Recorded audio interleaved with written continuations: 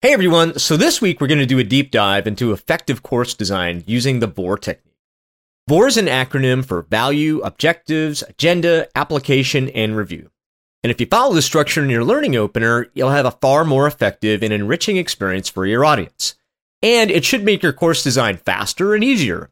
It's a fantastic discussion with lots of really great ideas. So let's get started. They are the fabulous learning nerds. Cause if you're tired of the old ways of getting it done, you've got the fabulous learning nerds. Scott and Dan are making it lots of fun. The best ideas that you've ever heard. So everybody spread the word. They're gonna keep your wheels turning. The fabulous learning nerds. Fabulous learning nerds. Oh yeah! Hey folks, welcome back to another amazing episode of your Fabulous Learning Nerds. I'm Coach Shooty, and we have a awesome show ready for you. And to help us give you some great knowledge, we've got the man, the myth, the legend, Dan Coonrod. Dan the man. Oh yeah. Hey Scott, so the man, the myth, the legend. I feel like each week it's getting like a little bit bigger. That's the point. Is that the game? Yeah, thank you. Dan has figured out the purpose of all that, so I really appreciate that. Well, I mean, you're no longer the president of your own fan club. That's good. That's good. That's a lot of responsibility. It is a lot of responsibility. How you doing? You know, I'm fair to Midland. I expected as much. That was fantastic. Yeah, cool. All right, great. Hey, also to help us drop the knowledge, the Duchess of Design, the Queen of Learning, Abby Dawson.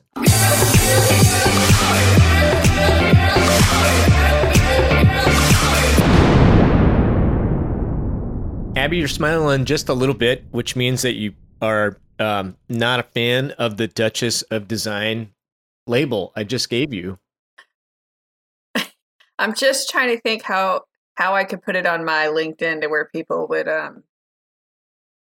I would put it right at the top of your profile, where you've got that, I'm Abby Dawson, Duchess of Design, Queen of Learning on the Fabulous Learning Nerds. I bet you a lot of people would want to connect to you and try to sell you stuff. So, you got that going on. Always good.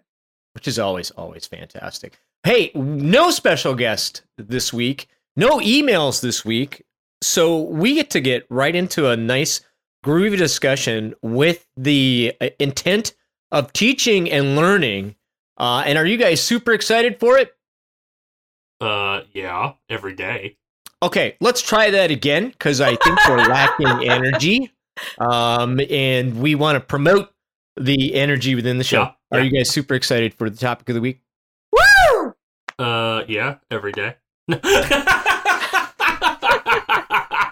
No, man, I'm super pumped. You know that. Like, literally, we're the design nerds. Like, that's our thing.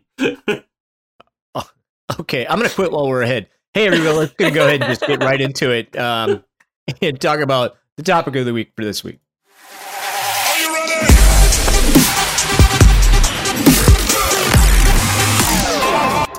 Topic of the week this week, ladies and gentlemen, is a design philosophy that I have carried with me for many, many years that I'm finding that a lot of people don't know, and it's really going to help you think about how you design your stuff, or at least the intro to all of your learnings. And so we are going to embrace the V.O.A.R.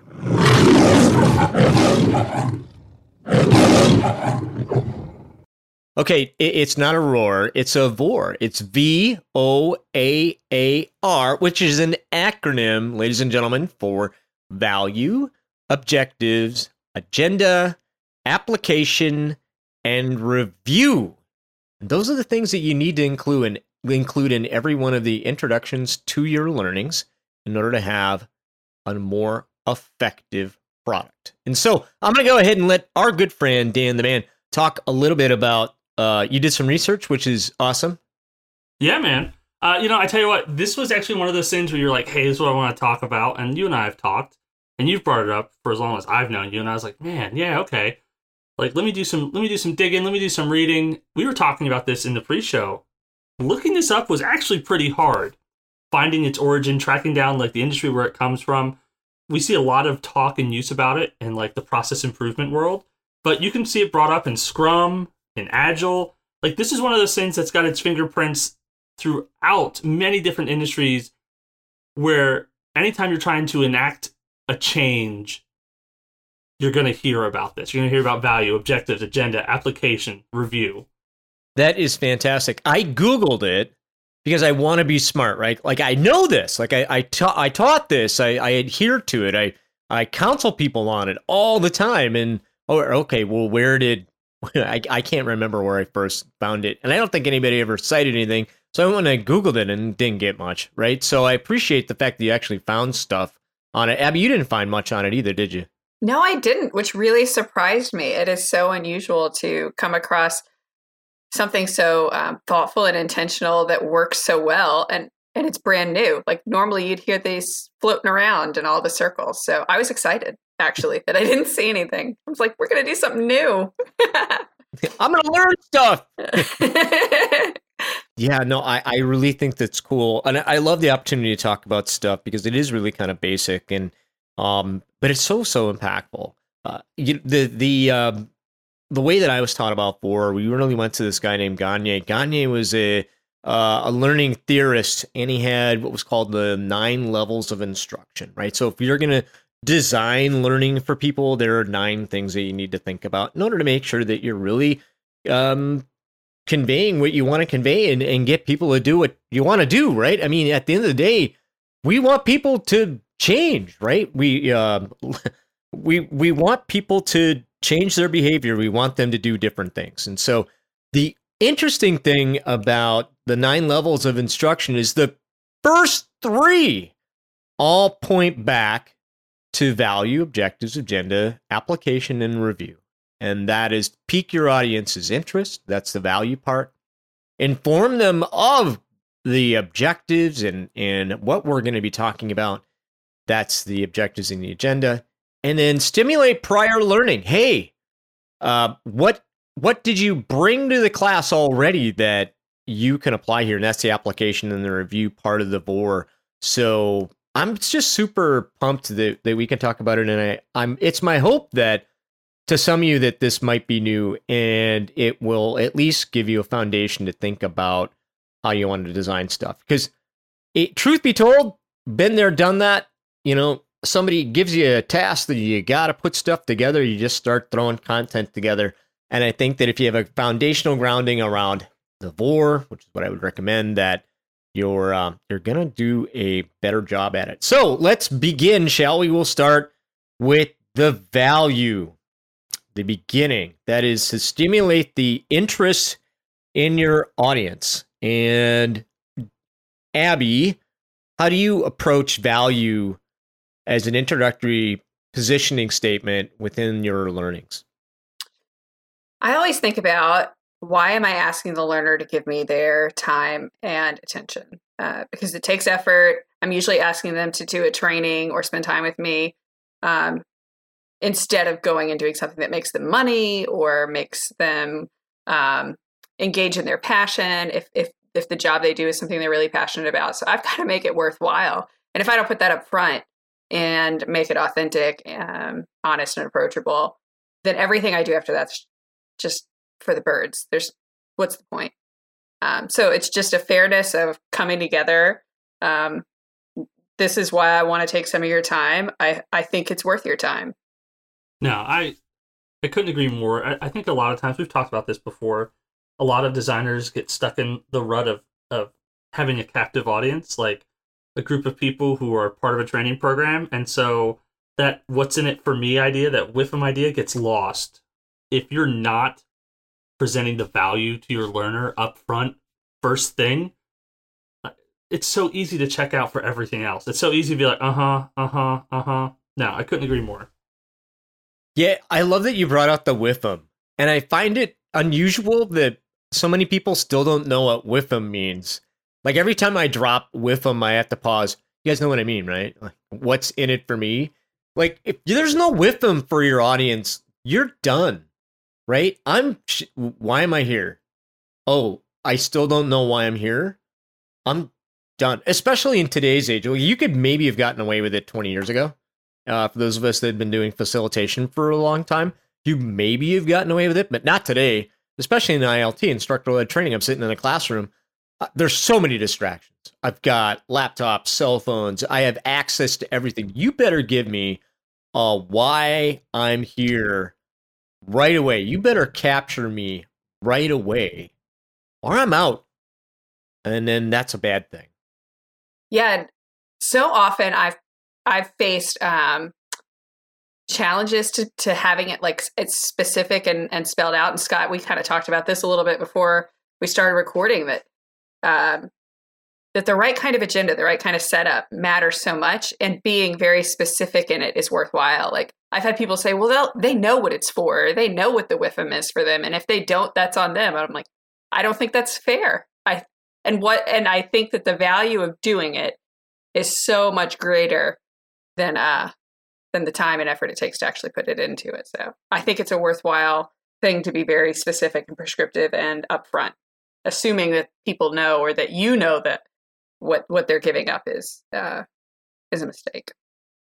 So what are some creative ways that we can deliver a value? Like, it's one thing for me to say, hey, everybody, you're here because this is important because, right? So here are the numbers we want to attain, and this is important because, like, I mean, I get it. That's a pretty straightforward with them.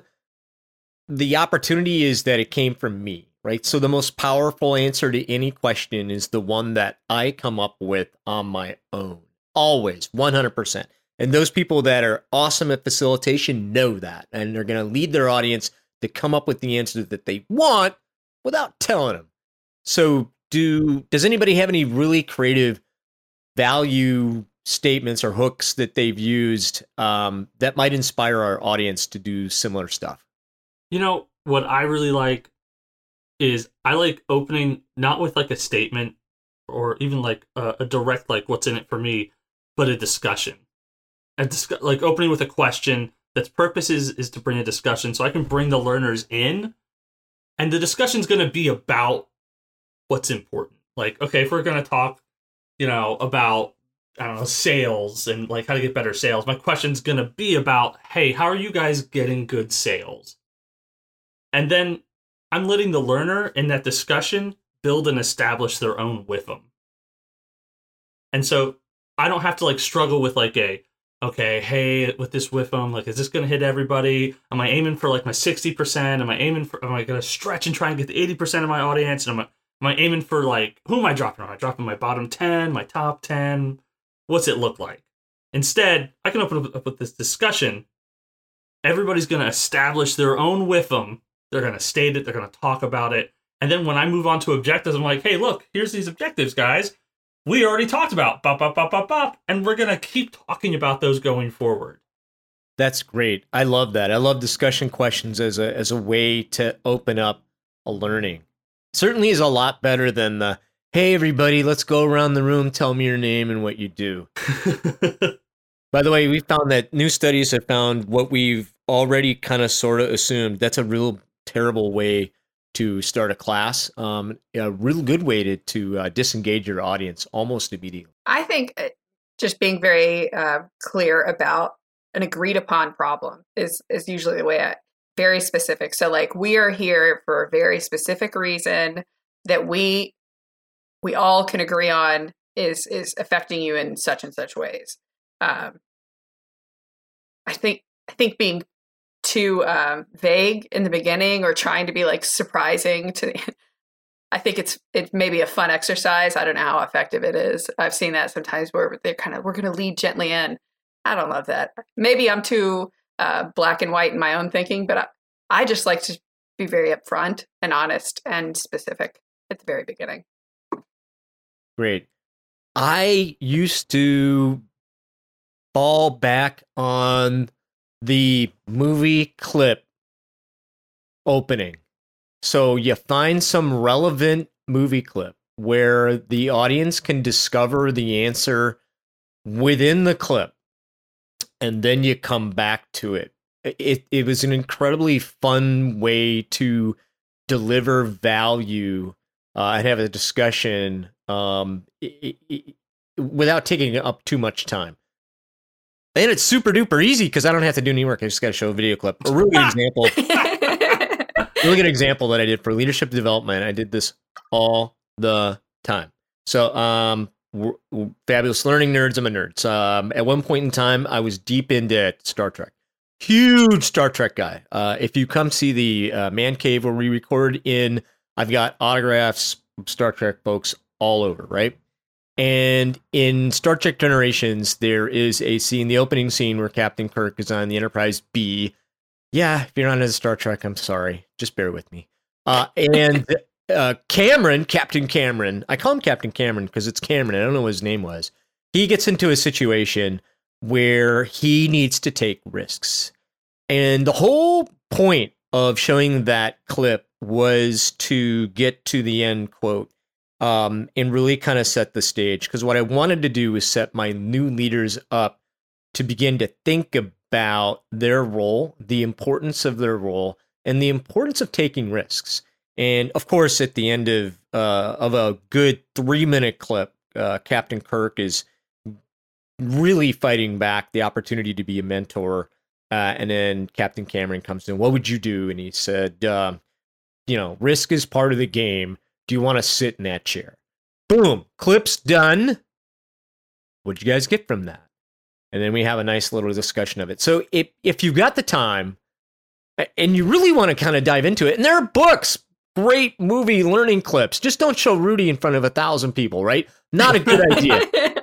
But Scott, I like that. And I'm going to eat my words from just a minute ago. I think part of why I don't like trying to be too clever is I don't have a lot of confidence in myself. But I think that your example there, I love that because you're letting people immediately aspire to accomplishing something very important and significant through the training. And I like that. So that was a nice moment for me that you just gave me, Scott. Well, thank you. You earned the gold star of today. You could do that with any learning topic. I had to teach follow through, and I showed a clip from the penguins from Madagascar. The penguins from Madagascar are just so structured. They've got a plan. They've got plan B, C, and D ready. Like when things go sideways, they know what's going on. And I showed that with the intent to give people the opportunity to talk about how important planning was and how important follow through was. And it's a funny as all get out clip, and it's a minute and a half, right? So you can do that with an uninspiring moment as well. So plenty of opportunities to go research movie clips. I love it, especially in today's world where, boy, man, I've got to inject something into a virtual learning where there's some fun. And for me, just catching my audience off guard with a Penguins from Madagascar clip or a Captain Kirk, motivational stuff that I can really get them to buy into where I'm at and create good value. So have you ever thought about the power of stories? We are, as humans, we live, stories are a very important part of our lives. And stories can be really great value openers as well, right? The best stories are the ones where the audience member is the hero of the story. Like, we're going to tell a story that involves them. Imagine that you were this. And at the end of that story, they are the hero within their own story. That's one thing I challenge my trainers all the time. Like, think about that. But stories can be anything that can kind of share a point. Like, we train on a product all the time where there are tremendous stories out there. And there are stories all around. People love a good story. So if you can master the art of finding stories that can deliver with them, and master the art of storytelling, which I think is a really lost art, those make tremendous value statements too. Could not agree more. I'm sorry, go ahead. No, I agree too. And I'm going to share a little nugget from my past life. So years before I ever got into anything training or retail, I actually worked as a private investigator for several years and had some pretty cool training too. My father is retired FBI. He got me into PI work. I went to interviewing and interrogation techniques training, like legit. This is where they send detectives. And and so I learned some really cool techniques. And storytelling is an incredibly effective, nurtured skill in interrogation. They use it to build trust with the people who they're trying to get confessions out of, with that same purpose of we're all people. Stories tie us together. Stories allow us to see ourselves in different ways as heroes. But one of the cool things about it, and Dan and Scott, you guys have probably seen this as you were doing leader-led trainings in the past, it's not just about scripting the right words. It's about reading your audience and knowing when, now I can push, now I can go. I've got them, they're with me. And that, I think, doesn't get enough good press. And the best leader-led trainings, and now even virtual trainings, learning how to read that room, that's going to be so incredibly valuable in those storytelling skills. 100%. It's first off, you were a private investigator? That's fantastic. Oh, those are all other stories, but yes, We are yeah. big trouble, Dan. We are I know. big trouble. Reevaluating everything. No. Do you guys know of Joseph Campbell's Hero with 1,000 Faces? Or Hero with 1,000 Faces? I've heard of it. Please expound, sir. It is, so it's actually a book I've suggested many people on teams I've worked with pick up. Just because it is like, hey, this is how humans have been telling stories for thousands of years. And here are these narrative arcs that get repeated over and over and over because they work, because they have stories that we care about, and it's very similar themes over and over. And what happens too often in our super polished, super scripted, instructional design content world is people are like, oh, you need to write some stories. And then we go, okay, cool. This is so-and-so. They're having a hard time. They did this, and now things are better. And I can't tell you how many times I've looked at someone and been like, well, that's a terrible story. Well, but I have a character. I have like the bad thing. I have what they did, and then I have a resolution. And it's like, yeah, that's boring. Like, I don't know how they really felt. I didn't know them. I didn't know like their success. I was like, you jumped right into the things were bad, things got better. This is why things got better. The end. And no, we could talk about story and narrative design forever, but 100% I agree. In the audience, if you guys haven't picked up Joseph Campbell's Hero of 1,000 Faces, I highly recommend picking up, giving it a listen. It could be a slog in some places, I don't want to lie, but it's fantastic. That's great. Just so remember, if you're going to tell a story as part of your value, there's got to be a hook, and it's got to tie back to the audience, back to what you're trying to accomplish. It's got to add value. I was reviewing some work the other day. People were telling stories in, knowledge retrieval, part of questions. We're going to set up, here's a question, and we're going to make it relevant by telling a story. So they told the story.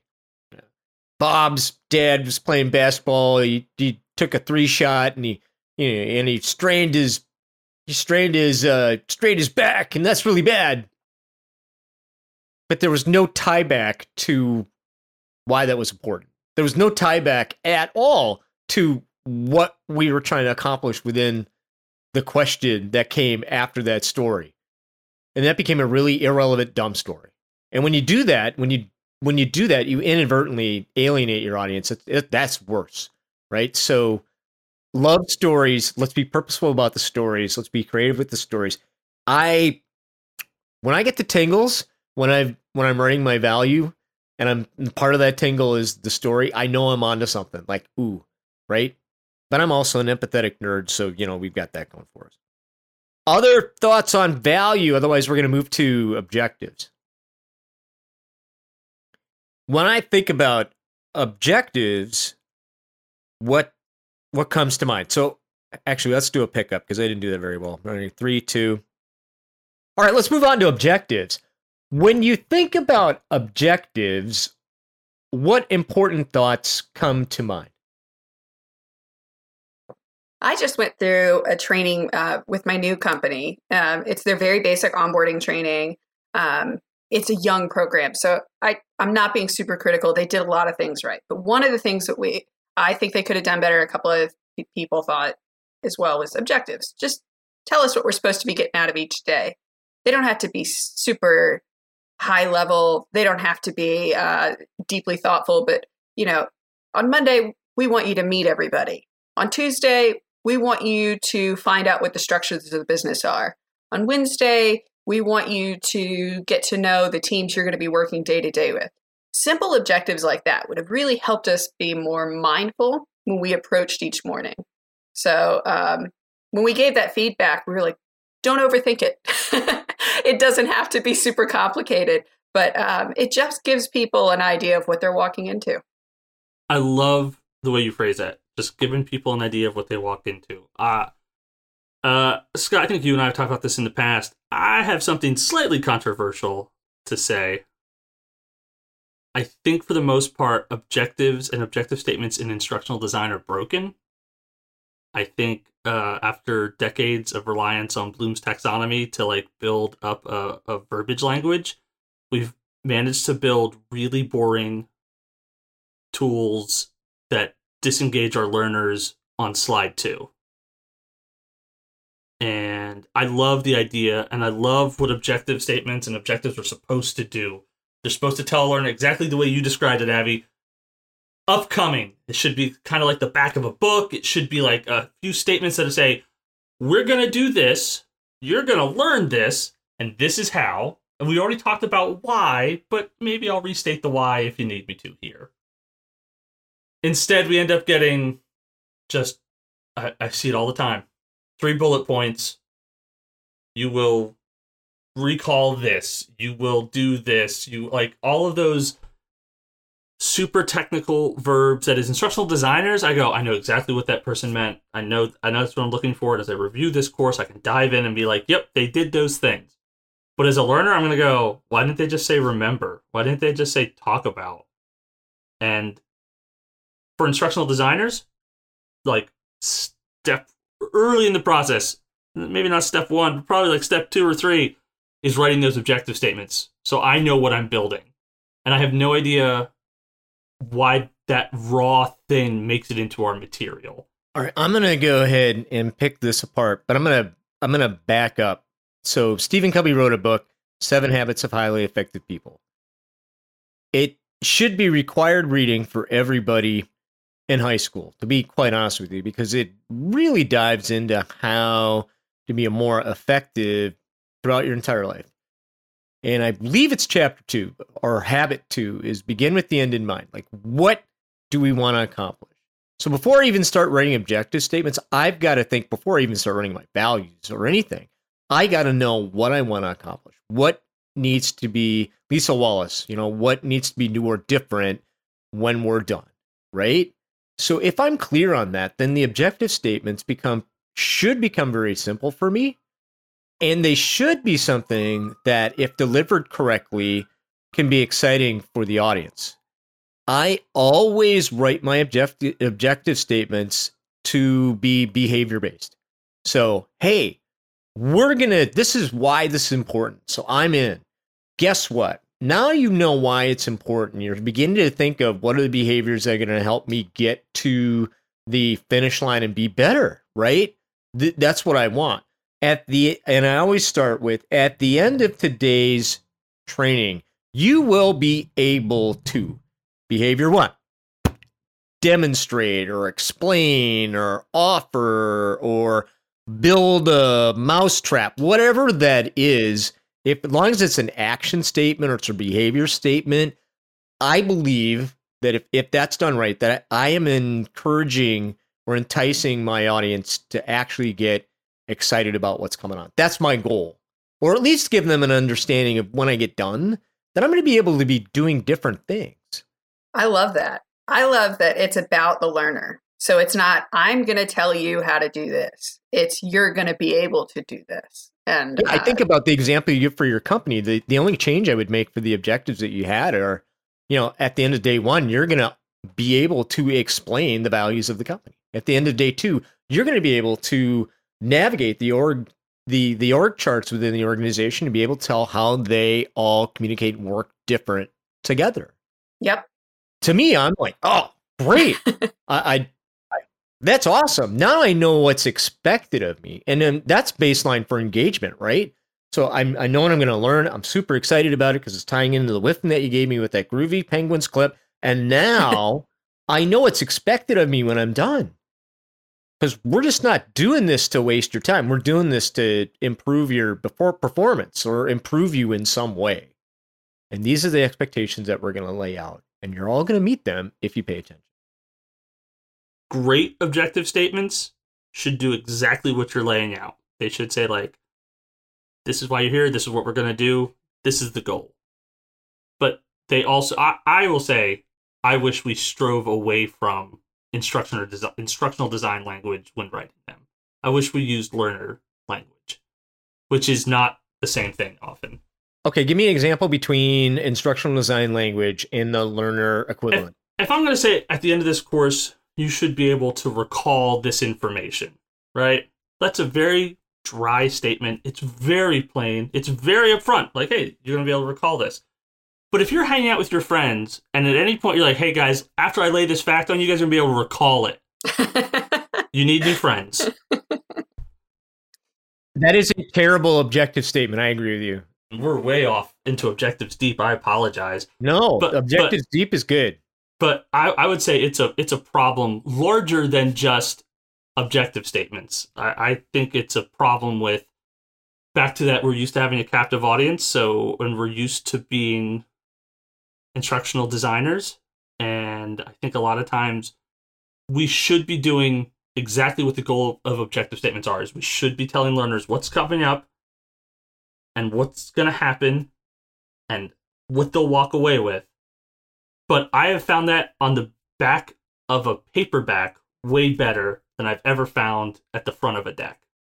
You know, I just think it just needs some finessing. And if you focus in on the behaviors, you can change it. So like if I were to go ahead and take your recall, like what do I really, really, really want my learner to do? I don't want them to recall anything.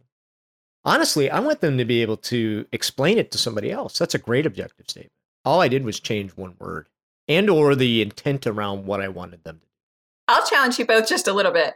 I think it goes back to knowing your audience, because you might be able to say at the end of this course, you should be able to recall X, Y, and Z if you are talking to an audience of attorneys, right? You wouldn't use that language if you were talking to a young group of folks who are learning how to sell at a grocery store, to give away samples at a grocery store. So I don't know if it's necessarily right or wrong to say we expect you to recall. I think where the issue comes in is this the language I want to use with the audience? And it just ties into that thread of the WIFM and all the other things we've already talked about. It's about the learner, not the teacher. That's a really good example. I like that. You're right. I will come off the edge a little bit. If I was writing for a group of lawyers or a group of instructional designers, which I have created content for instructional designers, and 100%, it's like, all right, let me make some instructional design safe and sound objective statements, because that's our unifying language. The challenge that I would give out is just make it as active as you can. Yeah. Passive objective statements are wishy-washy and they're phoned in, right? They feel phoned in. Like, oh, you phoned this objective statement in. No. At the end of this learning, you're going to be able to build a mountain out of a molehill. Or, maybe that's a terrible thing. But you know what I'm saying? I 100% agree. That is a great objective statement because, how do I do that? I 100% agree exactly with that.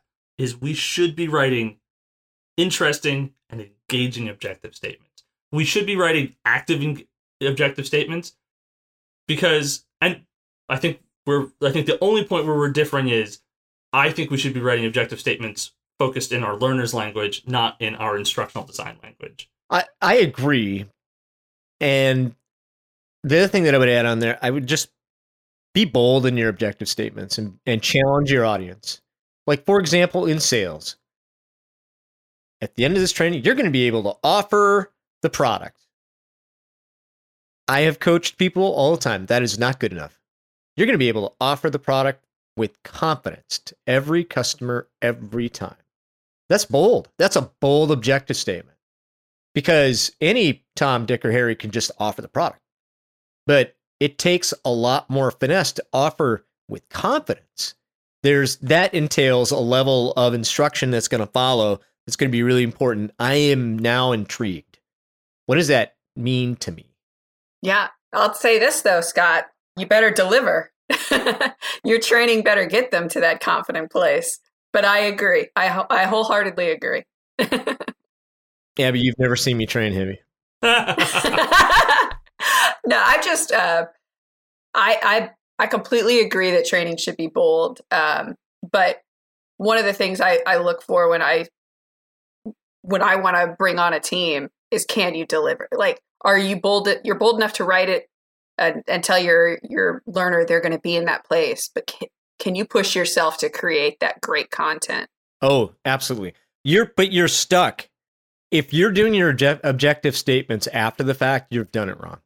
Content should, if you've got a clear objective at the end, all the content should support it. Those objective statements get written at the beginning of your process, and then all the content follows through. And I see so many people, they just build the content and go, what objectives can I pull out of this content? Well, you've done it wrong.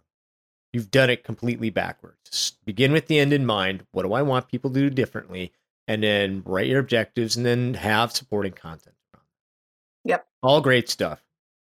And we could talk ad nauseum, Daniel, about bad language. I can't, that sounds like another show. So we'll have to get there for sure. Very quickly, like the agenda, what do you guys think about the value of the agenda? So we talked about this in objectives a little bit, like laying out what to expect. And if we're talking about from like a learner perspective, like that agenda of like, this is what's going to happen and this is when it's going to happen. So that way, you know what to expect. And in very long courses, that's really applicable to me. And I really need to pay attention here and stuff like that. I love, as a learner, I love having an agenda. I love having something in my hand or print it out. I prefer something in my hand. I know during COVID times, that's not a big thing anymore, but I do like the little handouts so I can open it up and look and be like, okay, cool, we're here. All right, cool. So if I'm planning a busy day or I'm planning around this training, this event, I know what to expect. Yeah, I agree. I think it's only fair. I think if you plan on taking somebody's time, you ought to tell them how it's going to be used. But I also think agendas really ought to show how they build and why they're in the order they're into. I think that helps people pay attention. I think it helps people stay engaged. And I think that that's how most information happens anyway in learning. It should build. And so being really thoughtful about your order should go without saying, but I think it's super important, because if you don't give me a roadmap as to where we're going, I am now lost. And I love your idea, Daniel. And by the way, you can still have your learners print out at home their agenda and have it in their hand, right? I should know where people are going. And oh, by the way, a great learning with a great agenda keeps the learner engaged the entire way. Like, I know where Abby's going next. I can see it, and I pay more attention to it because of that. As soon as I get lost, I'm checking out. I'm on Facebook. I'm watching some TikTok, right? I'm totally not on board. Really important to let your audience know where you're going and why. And I love what you had to say, Abby, around this whole idea of it's got to build. We got to build an importance, and people can see. That's the most beautiful thing. If I put my audience member hat on and I can see the threads of everything that's going on, our brains are making millions of connections every second, and we start to make those connections, and that's where the magic happens. And that's where facilitation becomes even easier. If we've done that job at the beginning and allow our learner to go on this journey with us and make those connections, the agenda is a critical part of that. The last two pieces I'm only going to spend about a minute on, and that is this idea of application, which in my mind, as I was taught, is this idea of like, hey, how am I going to be measured today? And we hope that we can add measurement in everything that we do. At the end of this, there's going to be a quiz that might be just as simple as like the end. You're going to be, you're going to have to take a quiz. If there's no application, it's not as strong of a learning. So try to find an opportunity for application. I think until you do it, it's not real, right? So until you can prove to yourself and others that you're capable, I don't know where the value is for you. Training without a test is, I don't know. You need some sort of application to follow up, whether that's a test or proof that they've done it. Yeah. Role play could be application. Hey, at the end of this class, we're going to get together and we're going to practice. That's application. By the way, it's setting my audience up like, ooh, because I get it. We should have an episode on role play because it's really not that bad. We got to figure out, everybody hates role play. I like to call it skill practice, but they still know it's role play, right? So I'm gearing up. At the end of this, I'm going to have to perform, so I need to pay attention, right? And the final part is review, and that's stimulating prior learning. And the way it was taught to me is just, what questions do you have? Which, by the way, I think is a really powerful way of asking that, right? So, hey, Abby, do you have any questions? No. How about you, Daniel? Do you have any questions? No. Abby, what questions do you have? Well. Okay, all right, you've proven my point, right? Yeah. It's can you help me in a department store? Like, I run from those people. Like, no, it's a terrible thing. Does anybody have any questions? The universal answer is no. If we assume that people have questions, just a great thing. If you're a facilitator out there, virtual or otherwise, change the way you ask that question. You will find dramatic changes in your audience response to you. No, I love what you brought up. It should always be, what questions do you have?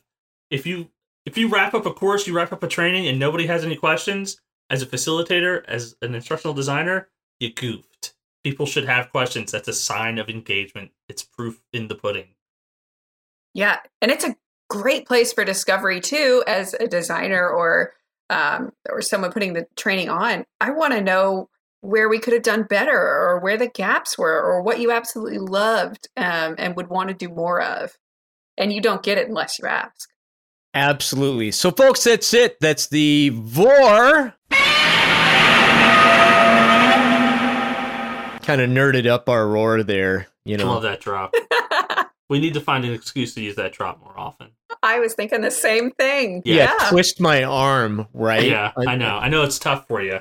I know. It's a terrible thing. V.O.A.R, value, objectives, agenda, application, and review. Hey, folks, if you enjoyed our discussion and want to add your best practices around the V.O.A.R, around the intro, or how we use it to design stuff, please email us at learningnerdscast@gmail.com.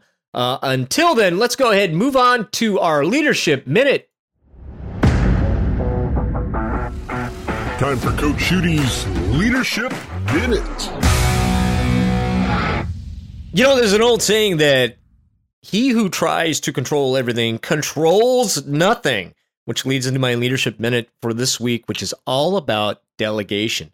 Folks, if you've got a team, you got to be challenging that team. You better be utilizing that team. You better give them opportunities to learn and to grow and to get better. Because if you try to do it all yourself, you're not going to get anywhere. Good leaders really follow this idea of decentralized command, which is growing their people up to take more responsibilities and make more happen. So, hey, go ahead and delegate and do it today. And that is my Leadership Minute.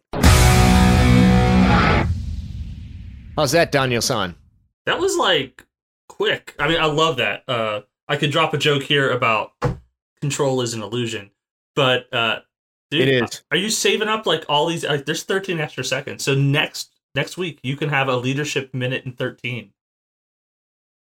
No, I don't think I get rollover on my leadership. Peek behind the curtain. Daniel actually has the opportunity tonight to go mentor some people, so we want to make sure that we wrap things up. So that's why I was a little extra fast on my Leadership Minute. That being said, Daniel. Yeah, man. Why don't you go ahead and tell our audience how they can engage with us. 100%. Guys, if you haven't already, you can reach out to us via email at learningnerdscast@gmail.com. Email us questions, join in on the discussion. We want to hear from you. If you're on Facebook, you can find us at Learning Nerds. And if you're on Instagram, Fab Learning Nerds. Thank you, Daniel. Thank you, Abby. As always, that's going to be it for our show tonight. Hey, do me a favor, hit that subscribe button. Share this podcast with your friends. We want to grow our community. If you're listening to us on iTunes or Stitcher or any place that allows you to write a review, please leave us a review. We want to know how we're doing so we can improve the show and get it out to more people. Until that, my name's Scott. I'm Dan. I'm Abby. And we're your fabulous learning nerds, and we are out.